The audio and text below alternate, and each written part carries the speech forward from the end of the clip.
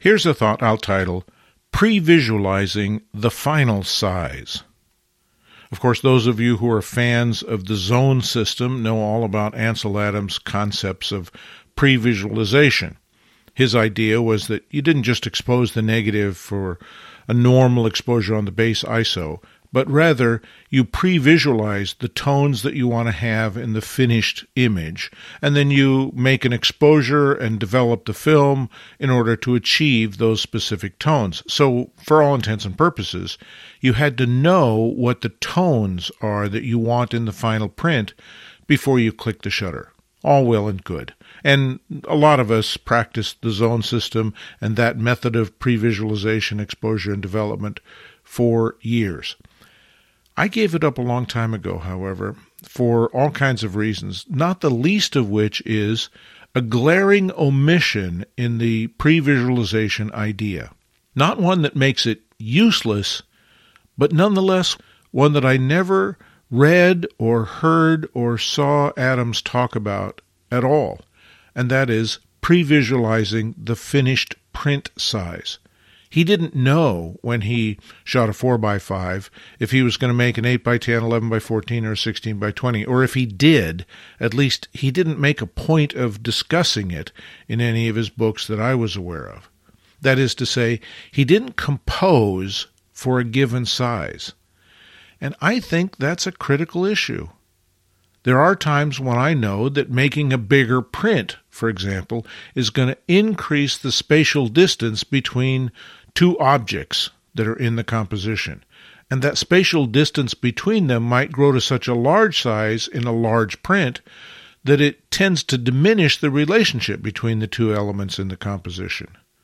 So in the field, what I might need to do is place those two objects closer together in alignment, depending on where I stand and what lens I use and etc., in order to make a big print that doesn't separate those items enough that they lose their relationship. This is precisely why I am of the school of thought, anyway, that there's a range of sizes that are appropriate for any given image. An image that looks great as a 5x7 may not look great as a 3-foot by 4-foot print because the relationships of the objects in the composition will change. And if I know I'm going to make a 3-foot by 4-foot print, then I need to compose for that because there's going to be increased blank spaces, if you will, that need to be filled with detail or something that helps in the composition. Pre-visualizing the size is, I think, important because it's not something you can recover, at least not very easily, in processing. You can move things around in Photoshop and use the clone tool and etc., but that's sort of cumbersome compared to just moving the tripod a couple of feet in one direction or the other. Pre-visualizing the finished size is, I think, a very important part of pre-visualizing the composition. The tones I can deal with later, particularly in this day and age of Photoshop where you can change a pixel at a time if you really wanted to. I just don't think it's that necessary in this day and age to be that critical about tones. We can push them around a lot more than Ansel Adams could in his generation.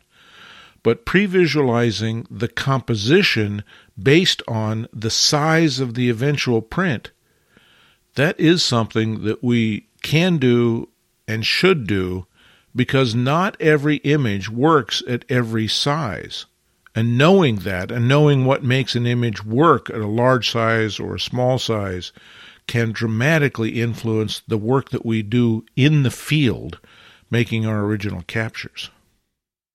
Copyright 2023, Lenswork Publishing.